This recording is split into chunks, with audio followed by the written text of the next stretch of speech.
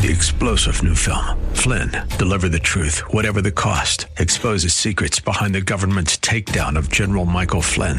Flynn knew what the intel world had been up to. He ordered the first audit of the use of contractors. This set off alarm bells. He told the truth. He was the most dangerous person for Donald Trump to hire. They had to get rid of Flynn. Flynn, deliver the truth, whatever the cost. Available now. Watch it today. Go to salemnow.com. salemnow.com. Welcome to the Georgene Rice Show podcast. This program was originally broadcast live on 93.9 KPDQ. We hope you enjoy the show. Well, good afternoon and welcome to the Monday edition of the Georgene Rice Show. 7 minutes after 4 o'clock is our time. Clark Hilton is engineering today's program. Well, this is Holy Week, and much like the day, the year, the week that the events that we celebrate, commemorate, reflect on, when those events were taking place, most of the world was blissfully unaware that such provision was being made for them. And that's true today as well, as many of us who are followers of Christ appreciate and recognize the tremendous sacrifice that was made on our behalf. The rest of the world continues to turn, and we're going to talk much about what's going on in the world today in light of the fact that this is Holy Week, and we remember the words that were spoken by Jesus, the things that he did for us, and the great celebration that's coming on Resurrection Sunday. One of the stories that really captured my attention today was out of San Bernardino, the elementary school there, where there was a shooting. 2 adults, the headlines originally read, 2 adults dead, 2 students critically injured in the suspected murder-suicide. I received a notice just a few moments ago that one of those 2 students, an 8-year-old, was in fact killed in that shooting at North Park Elementary School in San Bernardino, California. Authorities say the gunman shot and killed his wife, who was a teacher at the school, before he shot himself. So the details of the story have been emerging. We knew that 2 of the students who were injured were critically injured. We only learned moments ago that one of them was an 8-year-old, and I believe we don't know if it was a boy or a girl, but was shot and has since died. The male suspect arrived to visit the female instructor in her classroom at North Park Elementary School, and apparently they have a security system where you can't just walk on campus, but because this was the spouse of the teacher, apparently he was allowed into the school and to her classroom. That's the presumption at this point in San Bernardino, when he opened fire, killed the teacher, wounded 2 students, presumably inadvertently, before turning the gun on himself. Officials are not releasing the names or the ages at this time until just moments ago. They're still trying to determine a relationship, if there was any, between the shooter and the students. One student had been airlifted. One was taken by ambulance to a local hospital with critical injuries. They don't believe that the students were targeted, but that is the situation as it has developed. We also know that San Bernardino, a city of about 216,000, was the site of the December 2015 terror attack that killed 14 people, wounded 22 others at a meeting of San Bernardino's county employees. The husband and wife shooters were killed in a gunfight with authorities later that day. The city is known for its high rates of violent crime, especially homicides, and has struggled to emerge from bankruptcy. And today, there is grief in that city for the teacher whose life was taken and the student who was inadvertently apparently shot and killed as a result of those events, and details are still emerging.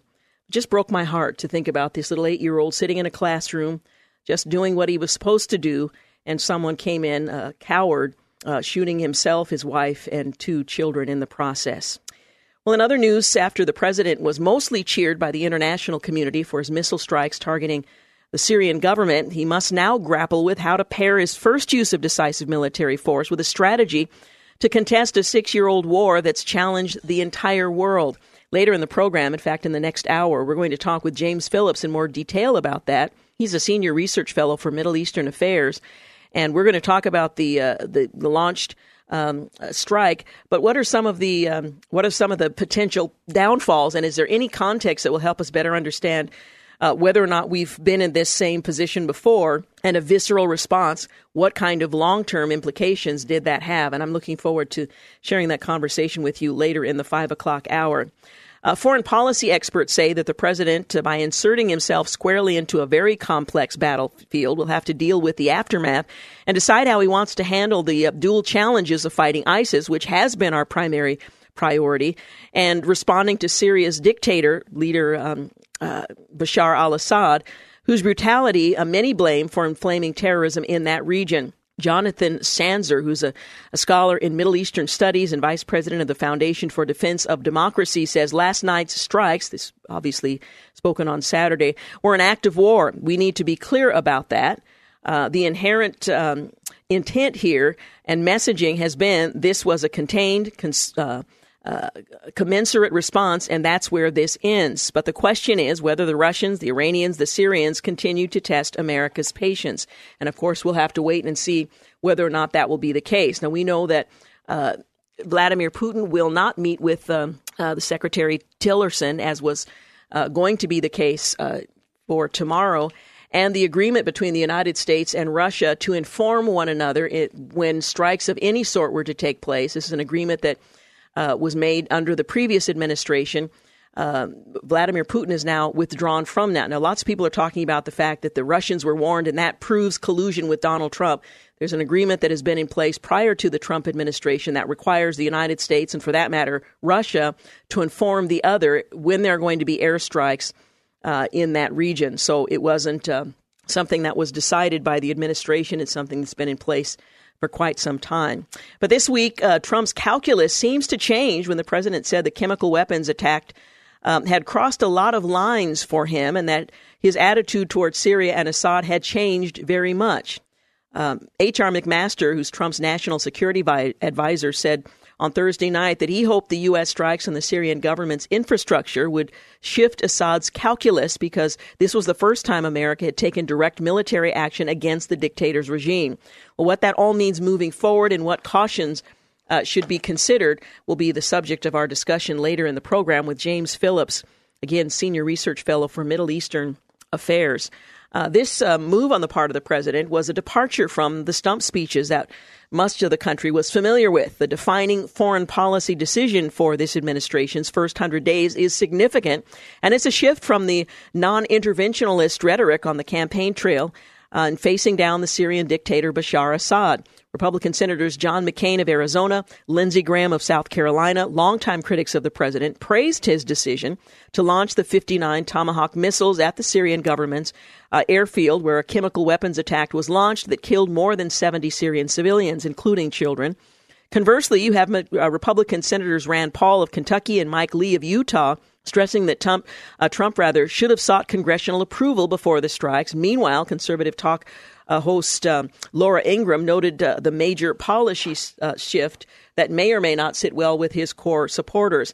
As a candidate, he heavily criticized George W. Bush, the former president, for his launching of the Iraq War, while in 2013 he tweeted that Presidents Barack Obama, rather singular, shouldn't intervene in Syria. This doesn't necessarily mean that Trump has shifted away from a cautious attitude toward foreign entanglements. As a former White House correspondent for USA Today, he could still be a non-interventionalist compared to Bush, but at the same time wants to make it clear he's not Obama. It doesn't mean he will be an interventionalist in other things, but this means he takes chemical weapons seriously and he believes he had to do something, end quote. Well, during a Rose Garden press conference Wednesday, the president telegraphed a shift before the strike, stating he is flexible, which is an interesting word. Now, it was followed by something of an explanation, but still, flexible doesn't exactly inspire certainty. Many are suggesting the president needs to avoid mission creep moving forward in this whole thing. We're going to take a quick break. We'll be back. You're listening to The Georgene Rice Show. You're listening to The Georgene Rice Show podcast. It's aired on 93.9 KPDQ. We're back 20 minutes after 4 o'clock. You're listening to The Georgene Rice Show. Coming up in the 5 o'clock hour, we'll talk with Jason Scott Jones. He's a writer for The Stream. He's an old soldier who worries about his son deploying to Syria as he reflects back on Iraq and a recent visit there. We're also going to talk with James Phillips. He's a senior research fellow for Middle Eastern Affairs at the Heritage Foundation. We'll talk about the U.S. launch of missiles at the airfield in Syria and what that what cautions he would recommend. Travis Weber will join us with the Family Research Council. He's the director of the Center for Religious Liberty. We'll talk about the swearing in of Neil Gorsuch and what difference that's likely to make on the court. And we'll bring you up to date on the Case for Christ that opened in box offices across the country on Friday. Ended up number 10, so they've expanded the number of theaters that movie is now being shown in this Easter weekend. Well, the same President Trump who can be gruff and erratic in public tweets is a commander-in-chief who's deferential and attentive when he talks to star-studded cast of his closest military advisors. That, according to the Washington Times. They write that people familiar with the budding relationships portray Mr. Trump as often in listening mode among his generals and as accessible as the next phone call. They contrast the billionaire real estate developer's affinity for the top brass with the former President Barack Obama's documented standoffishness. The Tomahawk strike on Syria on Friday underscores that Washington's warrior class is again in charge of presenting military options to the White House instead of the other way around. With 3 Marines and a soldier always nearby, perhaps no president in recent memory has surrounded himself on a daily basis with so many senior generals and their strategic brainpower. A retired Marine General, James Mattis, runs the Defense Department. His and Mr. Trump's top military advisor is Marine General Joseph Dunford, chairman of the Joint Chiefs of Staff. Another retired Marine, 4-star General John F. Kelly, is responsible for protecting 325 million U.S. residents as Secretary of the Department of Homeland Security. And Mr. Trump's always present National Security Advisor, H.R. McMaster, is an active duty Army Lieutenant General steeped in battlefield history and doctrine. All 4 have fought on the ground in Iraq against radical Islam. They bring to Mr. Trump a deep collective knowledge of that country's tribes and politicians who will lead post-Islamic State Iraq, assuming there ever is one. Unlike Mr. Trump, these scholars, warriors, are also voracious readers. General McMaster, for example, wrote a book on how Lyndon Johnson bamboozled the Joint Chiefs of Staff in the Vietnam War. But they share the body clock of a president who sleeps only several hours a day, as well as disdain for political correctness. A retired military officer who knows the generals told the Washington Times the president has grown particularly close to Mr. Mattis and Mr. Kelly. Lean and rugged, both rose in the Marine Corps on parallel career paths, culminating in leading combat commands for Mr. Mattis, U.S. Central Command, for Mr. Kelly, the Southern Command and Southern Border. And we'll hope that they lead with the measured caution of a leader that has some sense of history in moving forward in whatever their policy develops to be in Syria.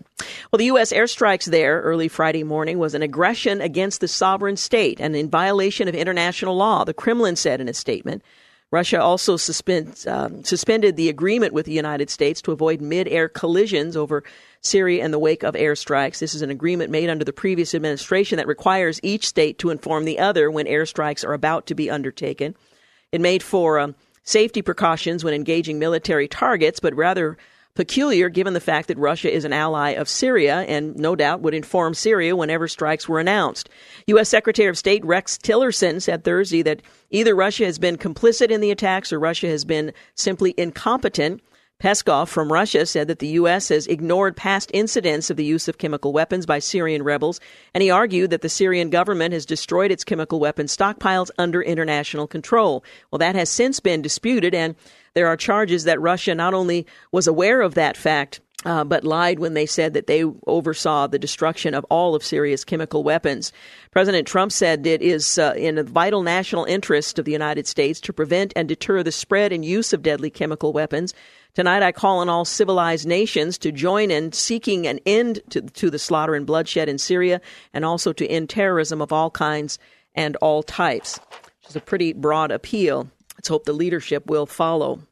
Meanwhile, senators are debating the use of executive action in the prosecution of this strike and whether Trump has the authority to do so. From another story that was in the Fox News, the other story, the U.S. ambassador to the United Nations, Nikki Haley, has told CNN that removing Syrian President Bashar al-Assad from power is now a priority, cementing an extraordinary U-turn in the Trump administration's stance on the embattled leader. It was just days before the chemical strike that it was announced that that was not the priority of the administration. Meanwhile, ex-Obama officials are showing their true colors on Syria after the strikes.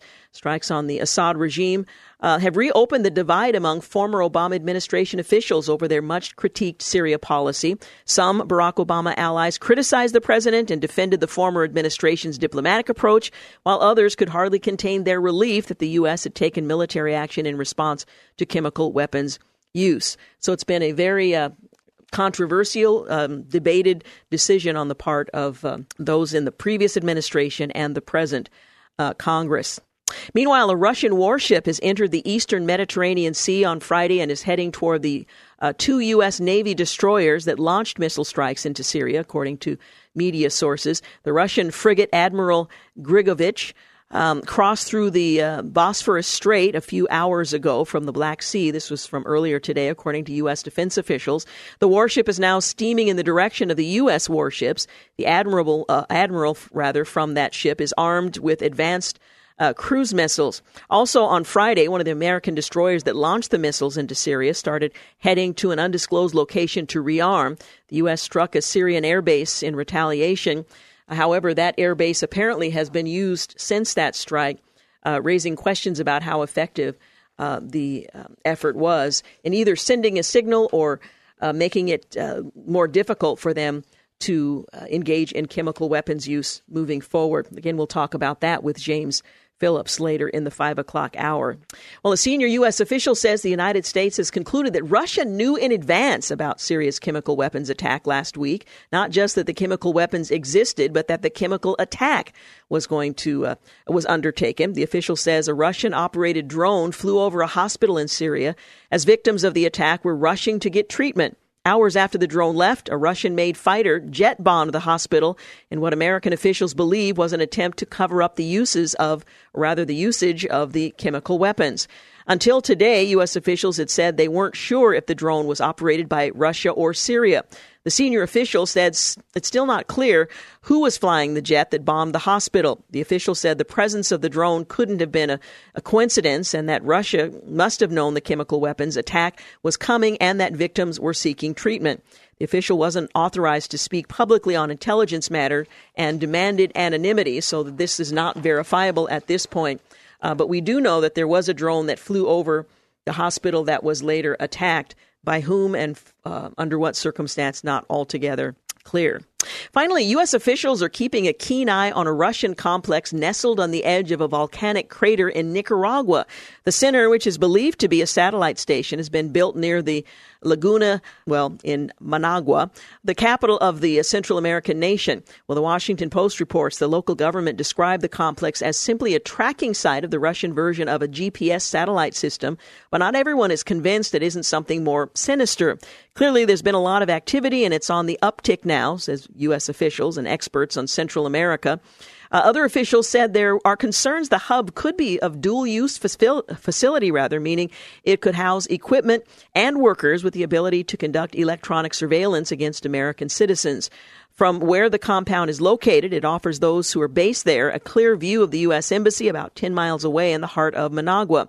One local spoke about the type of people working at the GPS center. I have no idea, she told the Times when asked about the rumors it was a spy center, before adding, they are Russian and they speak Russian and they carry around Russian apparatus, end quote. Not very useful.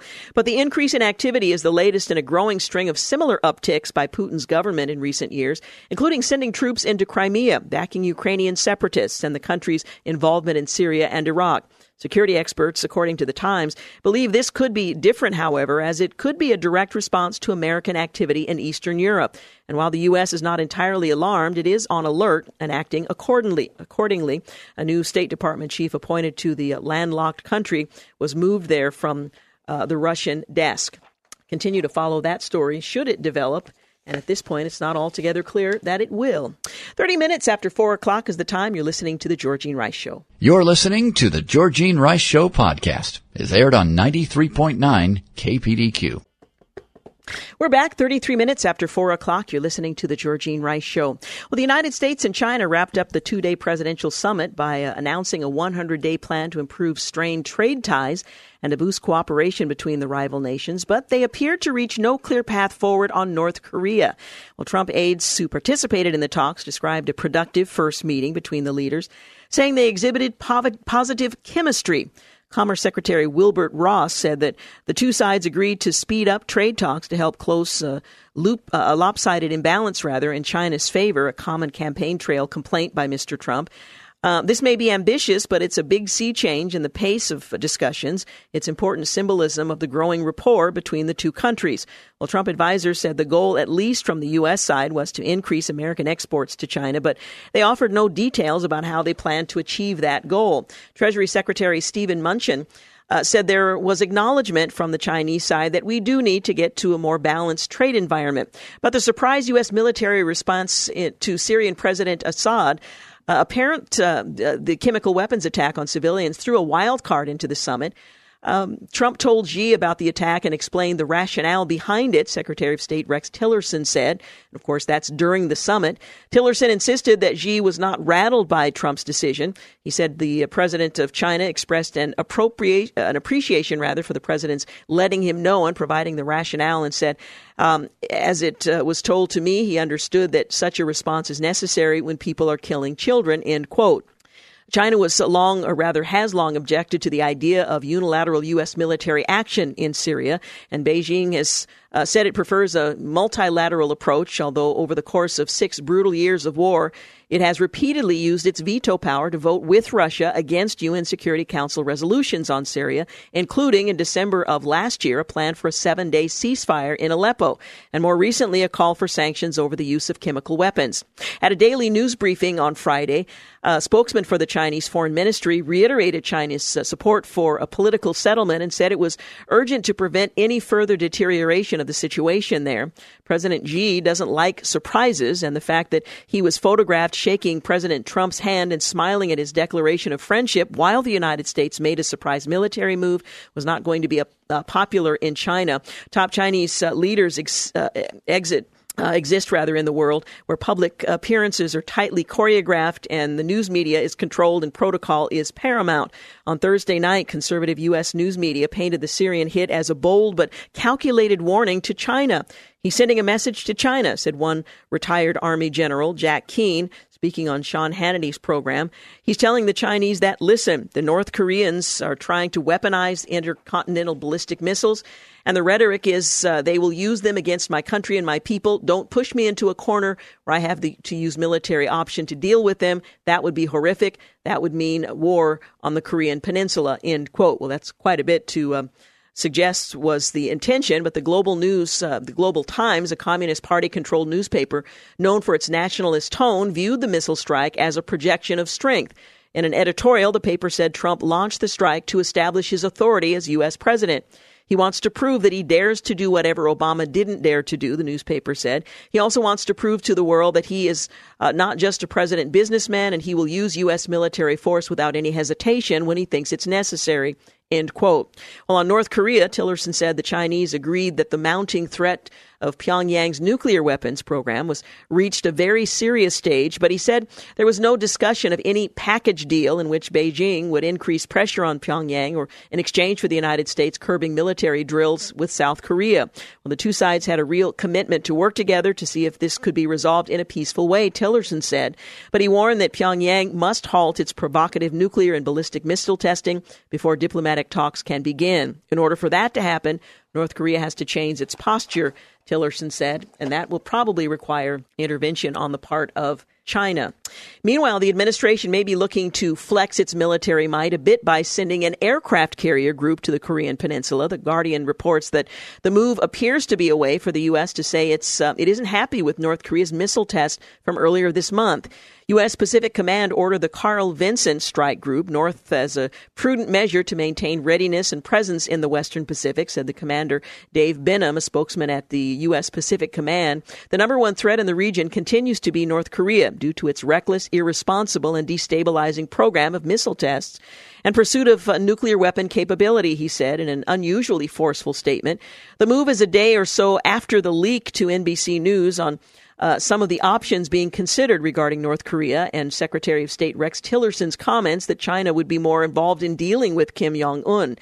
Jazz wrote yesterday that the leak shouldn't have happened, but it's possible it was done to say to someone, China, that the U.S. is serious about smacking down North Korea in one shape or form. Well, Tillerson may have given more credence to this theory in comments he made to CBS Face the Nation on China and North Korea.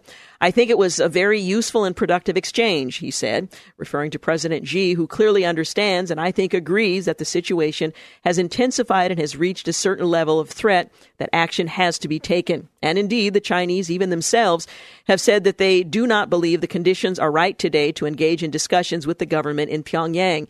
And so what I think we're hopeful, again, quoting from Tillerson, what I think is we're hopeful is that we can work today with the Chinese to change the condition in the minds of the DPRK leadership. And then at that point, perhaps a discussion may be useful. But I think there's a shared view and no disagreement as to how dangerous the situation has become.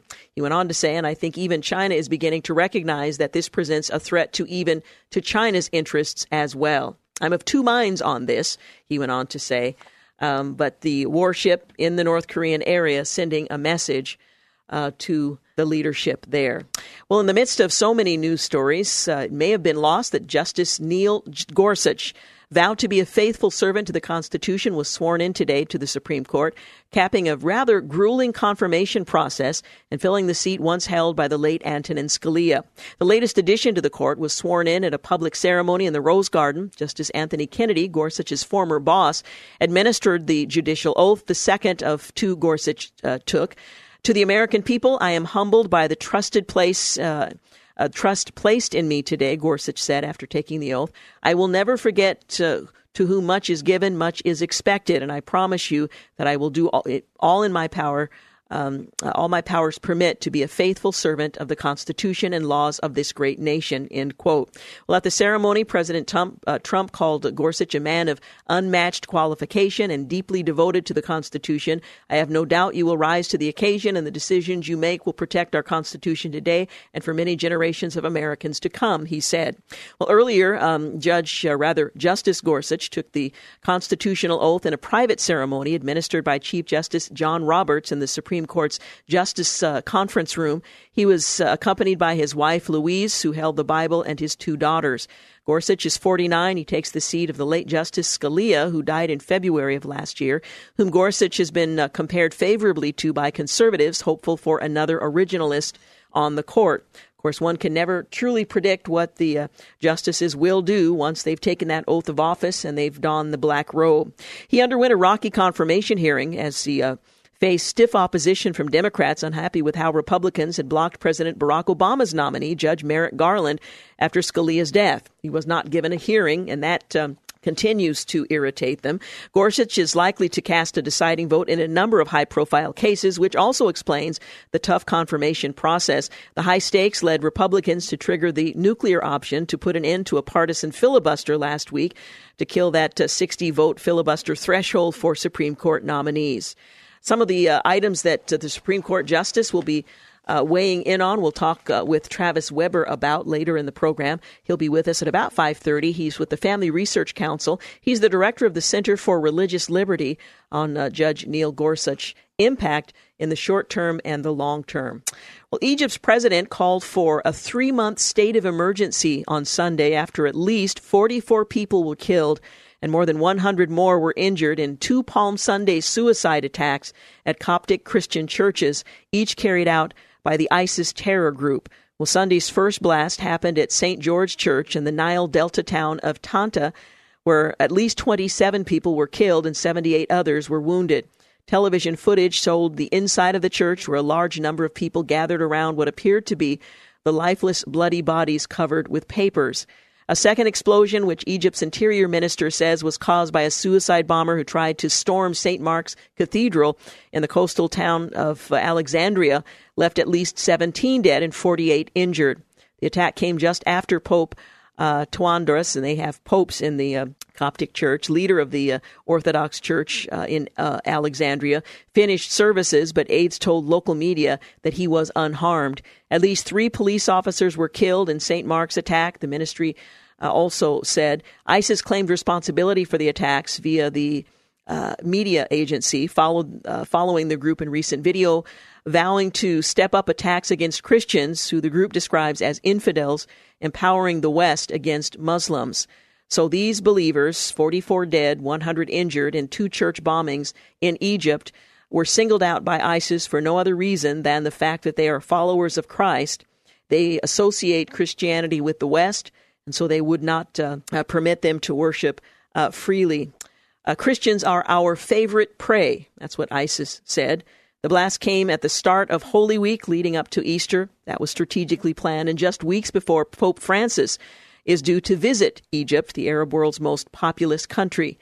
The Egyptian president, who was just in the United States, accused unarmed countries of fueling instability in the country, adding Egyptians have foiled plots and efforts by countries and fascist terrorist organizations that tried to control Egypt.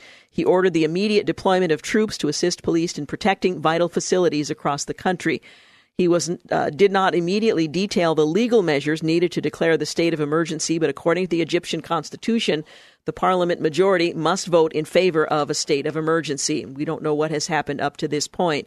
President Trump tweeted that he is very sad to hear of the terrorist attack against the U.S., but added that he has great confidence that El-Sisi will handle the situation properly. The 2 leaders met at the White House earlier this month. The State Department issued its own statement condemning the attacks, which it called barbaric. It's difficult to imagine being in a Palm Sunday service, like most of us were this past weekend, celebrating the days leading up to the sacrifice that Christ made on our behalf, looking to the right and to the left, familiar faces in a congregation that might have swollen a bit because people tend to go to church during Holy Week when they might not otherwise go. And imagine 44 of those who are there with you. They don't return to their cars to go home because they're gone. They've been targeted for being followers of Christ. And that kind of persecution taking place all across the globe. During this Holy Week, let's remember the persecuted church. 46 minutes after 4, we'll be back. You're listening to the Georgene Rice Show podcast. It's aired on 93.9 KPDQ. 51 minutes after 4 o'clock, you're listening to the Georgene Rice Show. The Georgene Rice Show. Coming up in the 5 o'clock hour, we'll talk with Jason Scott Jones. He's writing for The Stream. He's an old soldier, and he's worried about whether or not his son's going to be deployed to Syria, and he reflects on Iraq. He's just returned from there, looking at the aftermath of our involvement there and wondering what, if anything, we would produce of value in Syria if that were to be the next move. We'll also talk with Jason Phillips, Senior Research Fellow for Middle Eastern Affairs at the Heritage Foundation. We'll talk about the launch of these strikes in Syria and what cautionary tale we might look back on moving forward. We'll talk with Travis Weber. He's with the Family Research Council. He's the director of the Center for Religious Liberty. We're going to talk about Neil Gorsuch, who was sworn in earlier today as the newest U.S. Supreme Court Associate Justice, replacing the late Justice Antonin Scalia. Well, now that the court is restored to its full bench, which impacts is he likely to make? What high-profile cases are pending? We'll talk about religious liberty, which is one of the hot topics that many are keeping their eyes on. That's coming up in the 5 o'clock hour. Well, Sweden will never go back to the days of mass immigration. After it emerged the Stockholm attacker was a failed asylum seeker, the Swedish prime minister has said. Well, Stockholm was the subject of a terror attack over the last weekend. Sweden will never go back, he says. He spoke out against the recent mass influx of immigrants coming to Sweden during the 2015 migrant crisis. And his comments come after a suspected terrorist, a 39-year-old from Uzbekistan, allegedly drove a stolen beer truck into pedestrians at a busy department store in Stockholm on Friday. 4 people were killed, including the British father of 2, and dozens more injured in the harrowing attack that showed similarities to the London terror attack last month. Well, the Swedish prime minister said, and I quote, "Sweden will never go back to the mass migration we had in autumn of 2015. Never. Everyone who has been denied a permit should return home."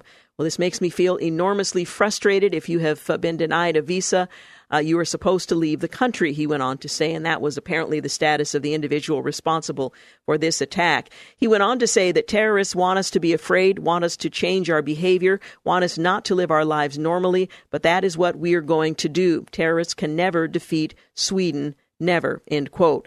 Well, Sweden, a country of 10 million people, took 244,000 asylum seekers in 2014 and 2015, the highest per capita number in Europe. There are more than 3,000 migrants reportedly living unlawfully in Stockholm alone, and an estimated 12,000 migrants awaiting deportation from the country.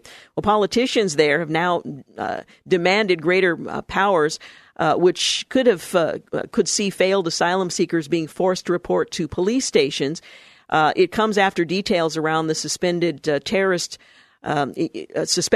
emerged with Sweden authorities revealing that he had been given 4 weeks to leave the country after his final asylum appeal failed in December. Well, the construction worker and dad of 4 went underground when he received the deportation order after his permanent residency application was rejected. He was being sought by police and immigration officials for deportation, but evaded them by giving a false address. Well, Swedish police said that the man was known to have had extremist sympathies. He already confessed to the crime and said he was pleased at what he had done.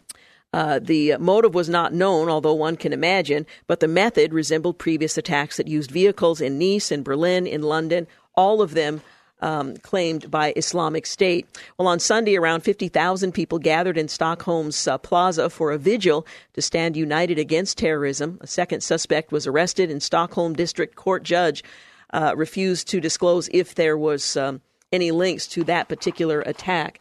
But Sweden now in that list as well, and they have apparently apprehended the perpetrator.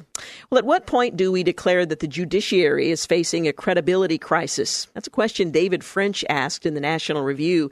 When do we finally decide that laws passed by Congress have no meaning and that judges are able to rewrite them at will, often using the most laughable, specious reasoning? Well, earlier last week, the Seventh Circuit Court of Appeals unilaterally revised the Civil Rights Act. Now, the court isn't charged with lawmaking, with writing law, but rather interpreting laws that have been made. But anyway, the Seventh Circuit Court of Appeals unilaterally revised the Civil Rights Act, the ban on employment discrimination on the basis of race, color, religion, sex, or national origin, so that it now includes a ban on sexual orientation discrimination as well. Never mind the actual words on the page, never mind the common meaning of the words then and now. All that matters is the right result, the triumph of the social justice super clause that is hidden in every law, regulation, or constitution, sort of the penumbra that ultimately was seen by the justices and no one else that ultimately gave us abortion on demand. The majority opinion, crafted by Diane Wood, insults our intelligence, Mr. French points out. She pretends to engage in standard statutory interpretation, attempting to divine what that devilishly complex word sex means. Here's an actual sentence. It is neither here nor there that the Congress that enacted the Civil Rights Act of 1964 and chose to include sex as a prohibited basis for employment discrimination, no matter why it did so, may not have realized or understood the full scope of the word it used. So apparently they didn't understand what the word sex meant. Let's translate. Congress had no idea what the word and that it was so darn broad, as Mr. French put it. Fortunately, however, she knows what it truly means. But the opinion moves from comedy to farce when she attempts to prove that sexual orientation discrimination really is sex discrimination by posing a hypothetical. What if the lesbian woman in the case, Kimberly Hiverly, was really a straight man? A lesbian woman loves a woman. A straight man loves women. Thus, and this is the reasoning, I kid you not, if an employer treats the lesbian differently than the straight man, it has to be because of sex, not sexual orientation. After all, it's sexist and stereotyping to believe that women shouldn't love women. This is pure sophistry. Obviously, it would be sex discrimination to treat gay men differently from lesbian women, but when you treat gays and straights differently, that's sexual orientation discrimination. This isn't a hard concept, but the goal isn't to convince, it's to rationalize. Well, in his concurring opinion, Judge Posner at least respects the public enough to be honest instead of indulging the majority's charade that the word sex encompasses sexual orientation. He announces a rule of statutory interpretation that he calls judicial interpretive updating. judicial interpretive updating. Now, mind you, you could redefine what sex means in the Civil Rights Act. You could also redefine what race means and reverse the whole meaning if you allow judges to use what he terms judicial imperative updating. He's explicitly giving an old statute a fresh meaning, one that infuses the statute with vitality and significance today. According to Mr. Posner, the older the law, the more vulnerable it is to a contemporary judicial update. Here's an excerpt. It's true that even today, if asked what the sex of plaintiff Hively, one would answer that she is female or that she is woman, not that she is lesbian. Lesbianism denotes a form of sexual or romantic attraction. It's not a physical sex identifier like masculinity or femininity. A broader understanding of the word sex in Title VII than the original understanding is thus required in order to be able to classify the discrimination of which Hively complains as a form of sex discrimination. This is an example of judicial interpretive updating. In other words, even now, sex still means sex, but that doesn't get Posner to the kind of social justice he seeks, so the meaning of the word must change, and it must change immediately. Courtesy of the bench, applying a bit of judicial interpretive updating. Now, that may work for you on one issue. It may work less on another issue. But when the bench is lawmaking, I think all of us need to be concerned. 5 o'clock, we've got news and traffic coming up at the top of the hour. When we return, we'll talk with Jason Scott Jones, writing for The Stream. He's concerned about what's happening in Syria and whether or not we're going to see there what we see now in Iraq. We'll be back. You're listening to the Georgene Rice Show podcast. It's aired on 93.9 KPDQ. Well, good afternoon and welcome to the second hour of the Georgene Rice Show. In just a few moments, we're going to talk with Jason Scott Jones. But I also want to let you know we'll be talking with James Phillips, Senior Research Fellow for Middle Eastern Affairs at the Heritage Foundation, about the air strike on Syria and some cautions that ought to be considered before moving forward. He looks back at previous administrations and quagmires we found ourselves in. Travis Weber will also join us. He's with the Family Research Council, the director of the Center for Religious Liberty. We're going to talk about the swearing in of Judge Neil Gorsuch and the likely impact he's going to have both short and long term. So I hope you can stay with us. My next guest ponders whether or not his son might be deployed to Syria. He's a soldier. He's the son of a soldier, and he's worried. He recently returned to Iraq earlier this year in the process of a documentary that he's working on. But he writes a column for The Stream and asks the questions and offers some insight that we ought to consider following the strikes in Syria over the weekend. Thank you so much for joining us. Aloha, Georgene. Thanks for having me on the show. Well, as I mentioned, you've been a soldier in a family of soldiers that served the country in most of the wars that the country has fought, and that your son this week is deploying to the Middle East. Explain your concern about where your son might ultimately be deployed. Well, my son, he landed today, and he arrived at his where he's going to be staging from in the Middle East today. And to be fair, I'd be writing about this and commenting on this even if my son wasn't in the region. Mm-hmm. And his military occupational specialty, I don't have much fear for his safety. But the point of writing the article was I just returned from Iraq, where I was documenting the catastrophe that was Barack Obama's policies in Iraq and Syria that led to the decimation of ancient religious and ethnic communities like the Chaldeans, the Assyrians, the Yazidis, the Kakai, the Armenians, and we could go on. And my great fear is that as we attacked Assad for his attack on Al-Qaeda, in effect acting as the Air Force for Al-Qaeda. And if we were to topple Assad, as it stands right now, Al-Qaeda and ISIS and al-Nusra would dominate Syria. Wherever they take ground, the first thing they do is liquidate the ethnic and religious minorities. And, it's amazing the jump to certainty. The last time we were told Assad used chemical weapons, it turns out it was a rebel group allied with Turkey that used chemical weapons. The only side we know for certain, other than this most recent strike, that hasn't used chemical weapons is Assad. But my point is, do we really care about these people? And I do. I was a mile from ISIS just a couple of weeks ago. I could smell in buildings that were still burning from U.S. strikes, but that were booby-trapped by ISIS as they retreated. You could still smell burning flesh. And I care for these people. They're my friends, and I'm in regular communication with them. Many of the family members of the folks that I'm close to from Iraq are in Syria. And if Assad were to fall now, as it stands, these Christians and other minorities would be liquidated. You point out that we've had bad intel in the past in conflicts, and that you encourage your readers to remember the promises we made, for example, to Iraq and its people. We swore that we would bring freedom, order, and prosperity. Iraqis remember that with some bitterness. What is their view on our engagement in that area and, quite frankly, the promises that we made? You know, the Iraqis are beautiful people, and the Kurds, I just have such an affection for them. And at one point, I just sort of uttered an apology as we were rolling through a region. Literally, the houses were still smoldering. And I said, I'm sorry we shattered your country, and then we left. And then an imam, a Muslim imam who I was with, he said, you know, you American people think that you're responsible for what happened here, but we're not so naive to think the American people have any control over what their government does. I know you think that you do. As an American, that's what you think. But we don't blame you for the actions of your government here.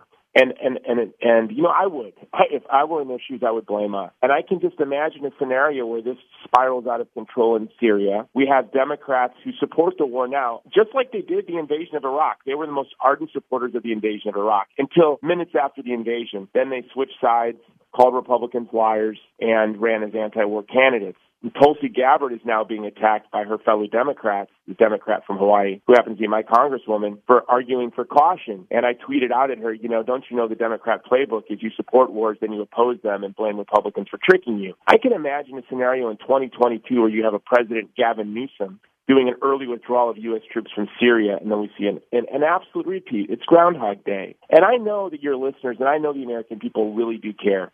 You know, it's a big world. And there are lots of things to care about. There have been 1,000 Christians killed by Boko Haram in the past month. Christians are battling, the Nubians in the southern Kordofan region of Sudan are battling an existential battle against the Islamist regime in Khartoum. The media doesn't whip us into a frenzy on these issues. We don't know. So when they tell us Assad used chemical weapons against Al-Qaeda, they don't tell us it was against Al-Qaeda. And the children died. We rightfully become very upset.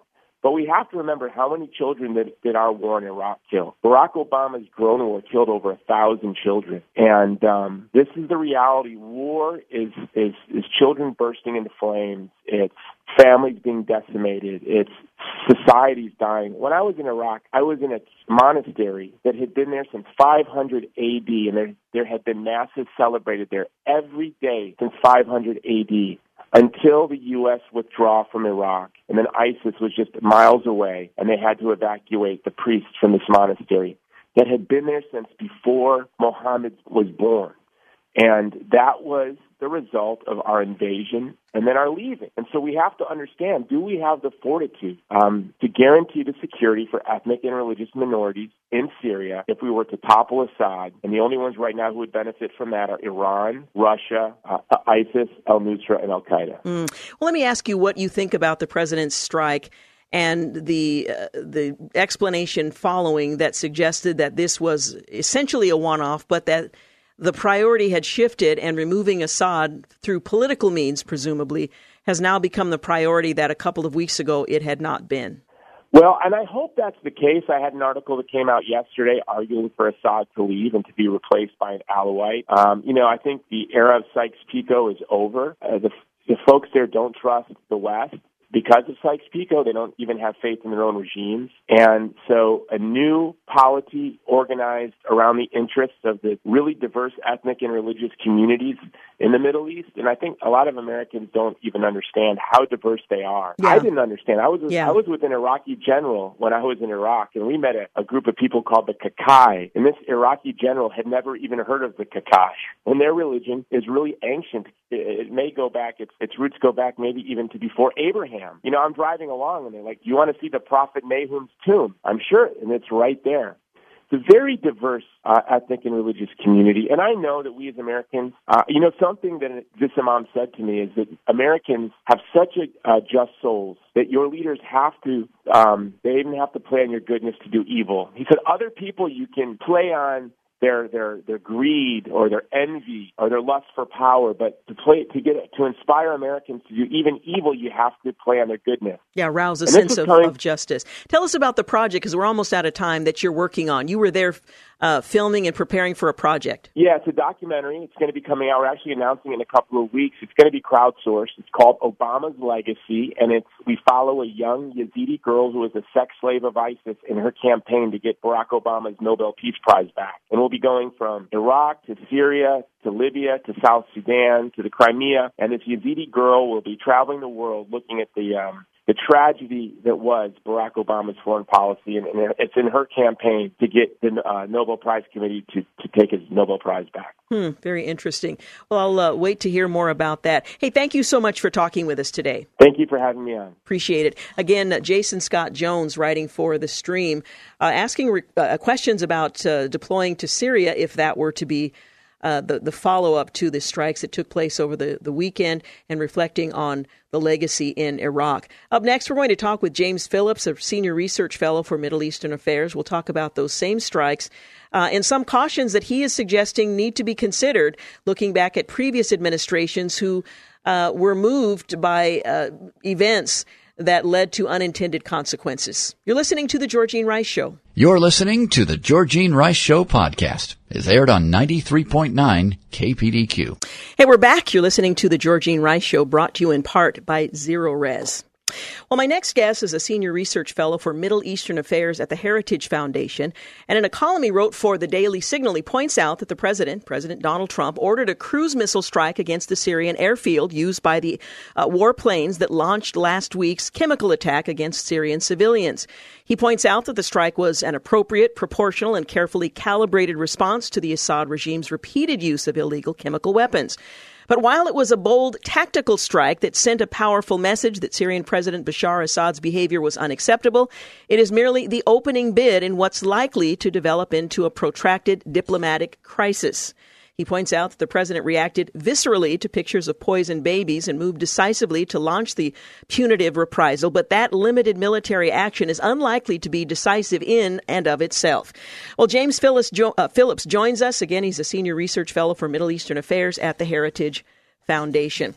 First of all, your thoughts on the president's visceral response, as you rightly describe it, to images of children suffering the after effects of a chemical strike by the Assad regime. Well, I think that has humanized the president, and it's a natural reaction, but I think it's a mistake to respond emotionally to the very brutal images that continue to, pour out of the Middle East. And I remember back in Thanksgiving 1992 when President George H.W. Bush reacted viscerally to the pictures of starving Somalians on the CNN reports, and the U.S. mounted Operation Restore Hope to feed the Somalians. But when the Clinton administration came in, they discovered that one of the reasons so many Somalians were starving was that warlords were pilfering the food supplies and preventing them from getting to where they were most needed. And so that administration elevated the mission to putting Somalia back together again, more of a nation-building mission, and that led to what I consider to be an oxymoron, the concept of a humanitarian war where we were essentially killing Somalians so that we could save them. And that led to, the Black Hawk Down episode in which the U.S. lost 18 special operations forces in Mogadishu when 2 of their helicopters were shot down. And then the U.S., shortly after that, pulled out completely. And so my point in writing that was that, we have to be careful about mission creep when you do these humanitarian operations. And that although the initial strike, I think, was justified, I think it would be a mistake to escalate to make the pulling Assad out of power a military goal, because I think that's a bridge too far. And it seems that some of the rhetoric from Trump officials suggests that has now been elevated to a priority. Now, how they intend to go about that, I suppose, will make the difference. But does it seem that given the response that the president undertook in the missile strikes has led to perhaps moving that up the list as the potential of a military answer to removing Assad, or Did the rhetoric from your perspective seem like they're talking about a political solution? Yeah, I think there was a period of confusion over several days, but I think the administration has clarified that removing Assad from power is a long-term diplomatic goal that can best be accomplished through diplomacy and sanctions, and perhaps giving greater support to Syrian rebel groups to put pressure on the Assad regime, but not necessarily a direct military action by the U.S. against Assad. You also, in your column, which is titled After Missile Strike in Syria, Trump Must Avoid Mission Creep, which I think many people are wringing their hands in hope that that will be the case. And you point out that humanitarian operations oftentimes produce unintended consequences. And you point once again to U.S. humanitarian intervention. This time in Somalia, it was perceived as an unacceptable act of imperialism by those on the ground there, and it resulted in a number of events that were not anticipated. Good intentions went awry. Right. And in the Middle East, no good deed goes unpunished. And when the U.S. undertook that emergency food airlift to Somalia, next door in Sudan, there was an individual in exile from Saudi Arabia there named Osama bin Laden, and he interpreted that U.S. food lift Operation Restore Hope, as an act of imperialism.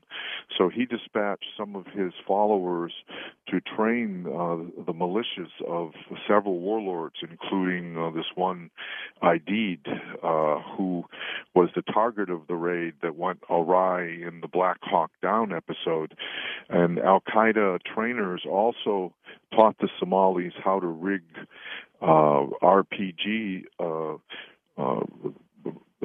rifle launch grenades to blow up in midair and take down helicopters. And they had learned that from the Afghans fighting the Soviets.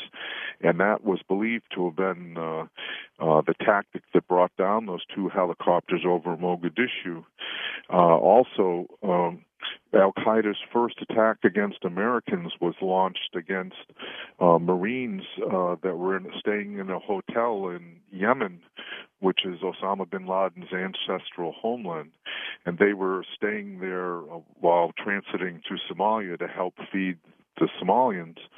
Al-Qaeda planted a bomb that exploded after they left, but nevertheless killed two people.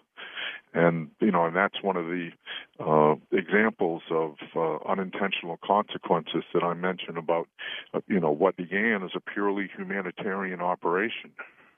Now, we have heard from the administration that they're not likely to make this a military operation, so we can at least sigh some bit of relief at this point. But what are your thoughts about what should happen at this point? What should come next? Well, hopefully there's very active diplomatic contacts going on behind the scenes, especially between the U.S. and Moscow.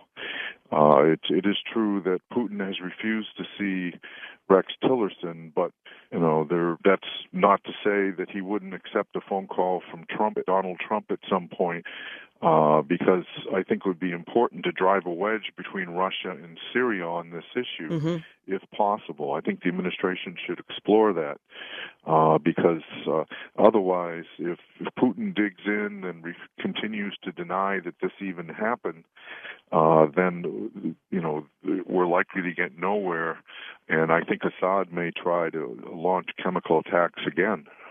Two things. One is, how effective was this strike in communicating a message? And if it was effective, what do you think that message was? And secondly, there's been a lot of criticism about some coordination with the Russians in that none of their aircraft were damaged in this strike. Are we obligated to inform them? I know there's an agreement, or at least there has been agreement, to avoid, when there are efforts to strike in that area, to inform one another. Your thoughts on both of those questions? Well, I think Putin has ended the deconfliction agreement. At least the Russians claim that he ended it, although it may still be going on at lower levels. And that's kind of and cutting off your nose to spite your face, because under that agreement, the Russians were spared disastrous consequences if they had inadvertently strayed into the path of, the U.S. Military warplanes over Syria. And that was the channel through which the Russians were warned so that they could move some of their personnel off that base that was struck. And then let's see, what was the first question? Oh, I was asking whether or not you think the strike was effective in communicating a message and what you thought that message might be. Oh, all right. I think it was effective because it was a very decisive action, although, we should keep this in perspective. This was kind of a pinprick tactical airstrike.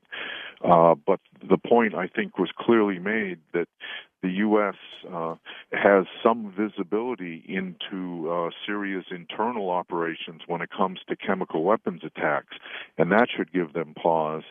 And also, if Assad continues down this road, then, which I think is unlikely at this point, but if he does, he would risk being targeted personally by the Trump administration in the same way that the Reagan administration targeted Colonel Gaddafi after the La Belle disco bombing back in 1986.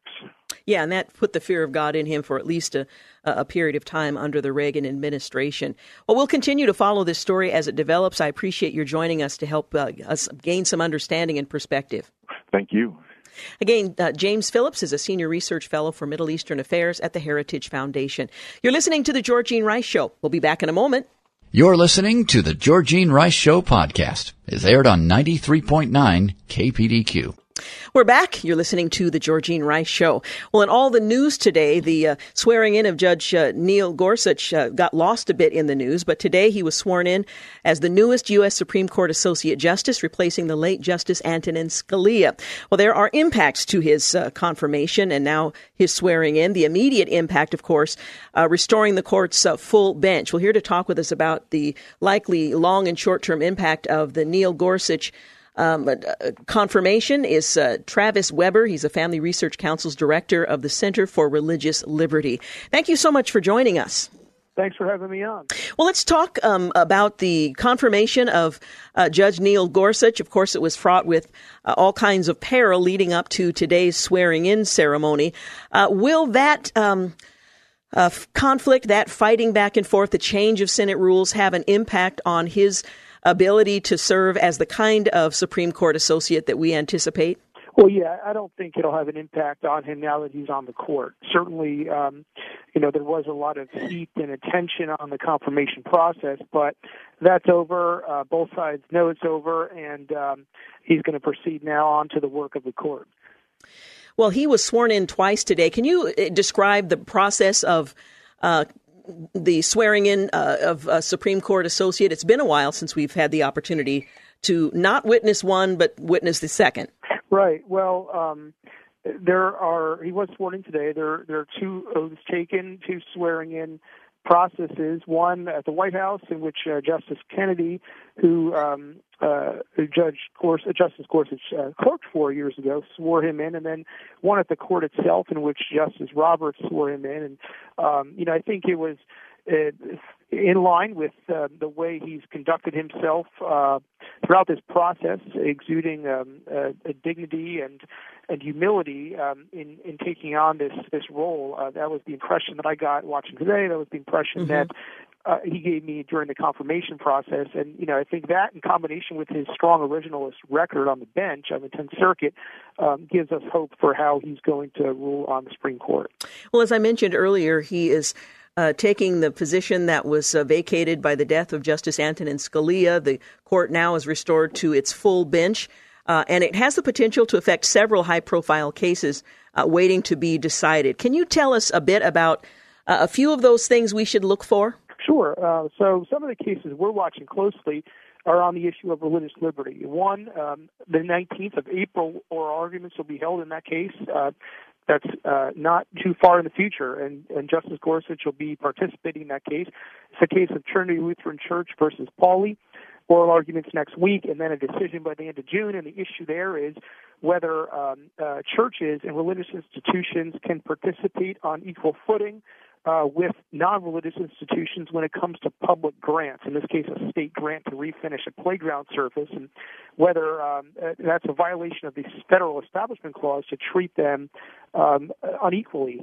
And so, I think we hope that the court rules in favor of the church here, and I think Justice Gorsuch will do so. In addition, there are several cases that the court has not accepted yet that we're monitoring because they're currently pending, and the court could take them up. Sterling versus the United States over whether a military service member is protected by the Religious Freedom Restoration Act in posting a Bible verse at their military workstation, and Masterpiece Cakes versus Colorado Civil Rights Commission over whether that small business owner in Colorado is protected by the First Amendment when the state wants to use sexual orientation non-discrimination laws to force them to participate in a same-sex wedding ceremony by making the cake. And so those cases the court hasn't taken up, but they're going to look at them, and there are a number of other issues in which the court's likely to take up in the next year or two that concern the issue of religious liberty, which we'll be monitoring closely. Yeah, you're right. Justice Gorsuch may also make a difference on some petitions to come.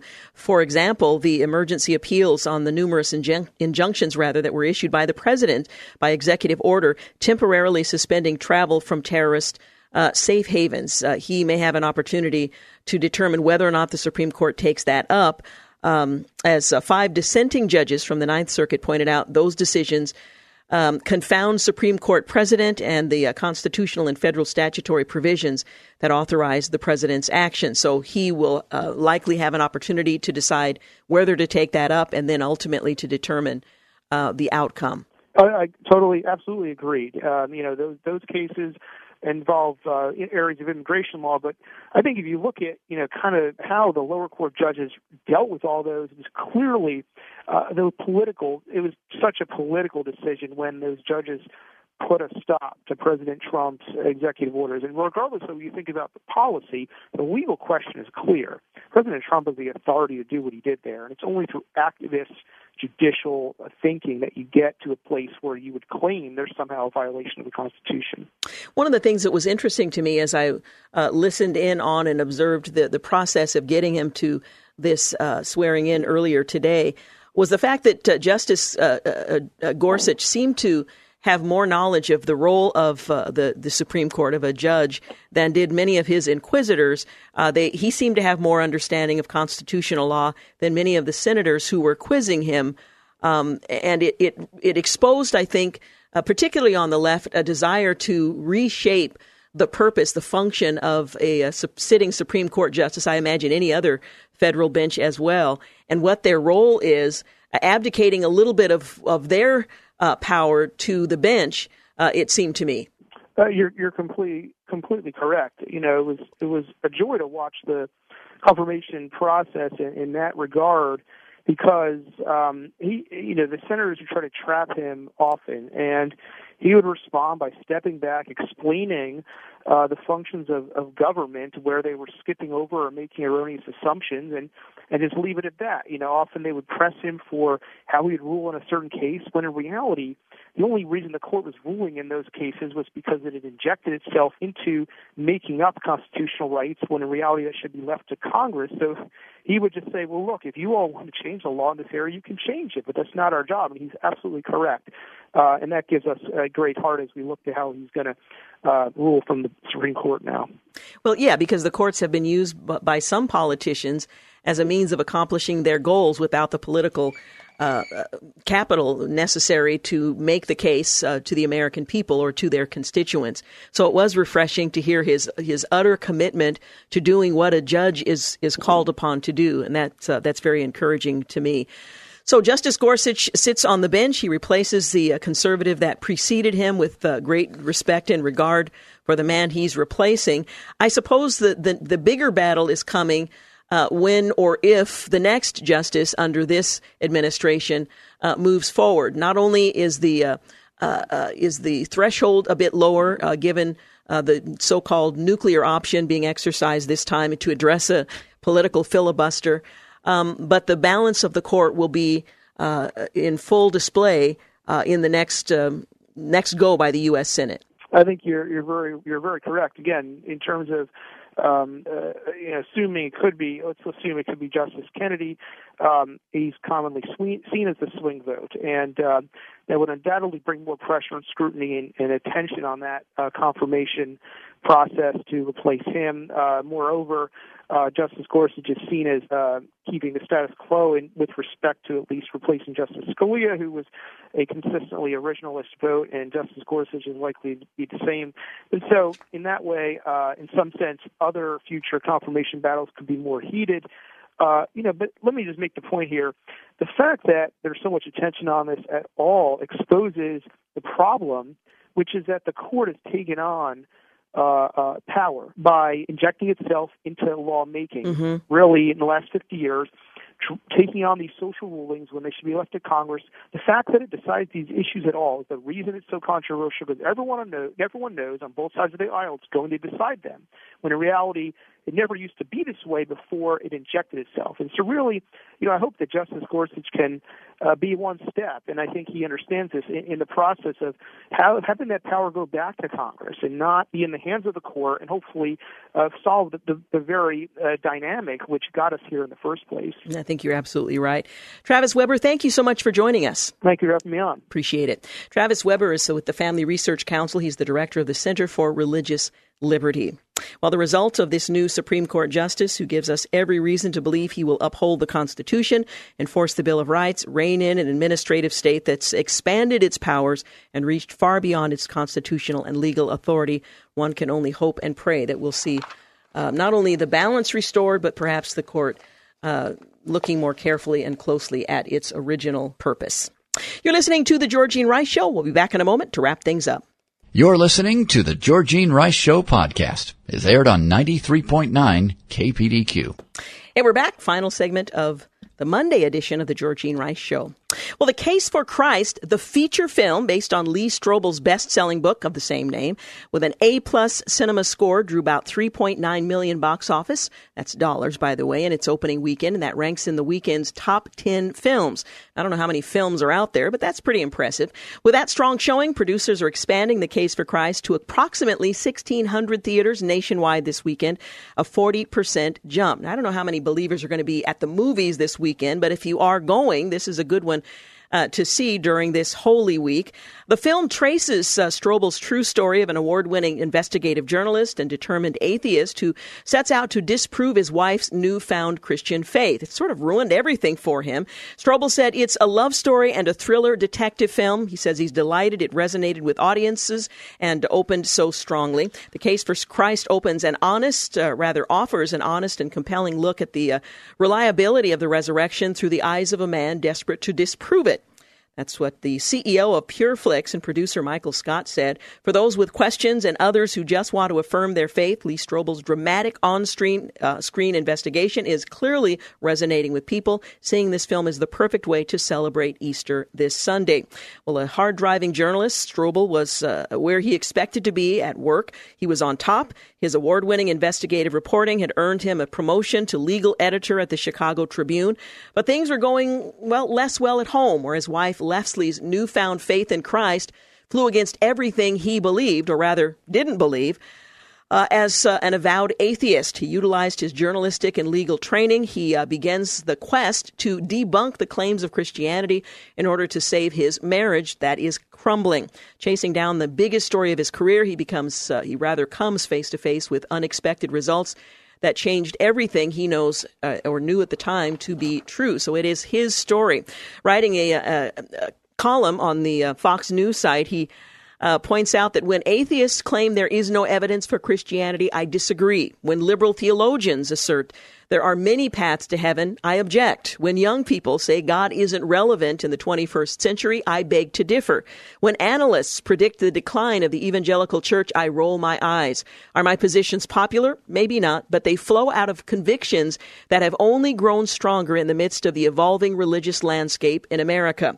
I've seen the surveys. I'm aware of the rise of the so-called nuns who profess no religious affiliation, and frankly, that doesn't trouble me very much. Rather than claiming to be Christians, as many have done in years past, now these people are not willing to willing to be more honest. Today, it's socially acceptable in many places, even desirable, to be a skeptic. An atheist is no longer considered such a derogatory term. The truth is that America was never as much a Christian nation as some historians wish it were.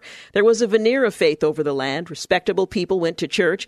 Now they don't pretend anymore. That's okay. I was a scoffer once myself before spiritual skepticism became trendy. As a law-trained journalist at the Chicago Tribune, I didn't have any patience for mythology, superstition, or make-believe. Just give me the facts was my motto. My wife was agnostic. Then one day, through the influence of a friend and a church, she met Jesus. The first word to come into my mouth, divorce. As portrayed in The Case for Christ, the forthcoming movie based on our story, I set out to disprove her beliefs and rescue her from the cult of Christianity. Oops, after nearly 2 years, the scales tipped. Having encountered the persuasive evidence of Christianity, I concluded it would have required more faith to maintain my atheism than to become a believer. I ended up taking a 60% pay cut, leave my journalism career, become a pastor. For 30 years now, I've watched the world from the vantage point of the pulpit. What's the view from there? More and more people growing weary of their materialistic and celebrity-saturated culture and interested in finding exhilaration in Jesus. The proliferation of ministries that help the hurting, feed the hungry, replace despair with hope, addicts rescued, broken families put together again, racial reconciliation, selflessness displacing self-interest. While some churches are closing, many of those with relevant and biblically faithful messages aren't just growing, they're burgeoning. In short, I'm bullish on Christianity. We're entering a golden era of Christian apologetics, where scholars are sharing compelling arguments and evidence for the faith. At the same time, our shrinking world has exposed more people to the stark difference between the world's religions, and that is destroying the once popular notion that they all teach basically the same thing or have similar grounding truth. I see throngs of young people electrified by their faith. Give me 100 of them versus 10,000 with a cultural Christianity that doesn't revolutionize their character or values. Let me share a little secret. In our increasingly chaotic world, the Christian message of truth and grace continues to resonate among people who are tired of the shifting sands of postmodern relativism. No doubt about it. Count me among those who are optimistic about the future of the church in America. And Lee Strobel, of course, is the author of the best-selling The Case for Christ, which released a motion picture on the 7th, which was Friday of last week. Did very well in the box office and now is showing in greater numbers of theaters. Kudos to the movie and Lee Strobel.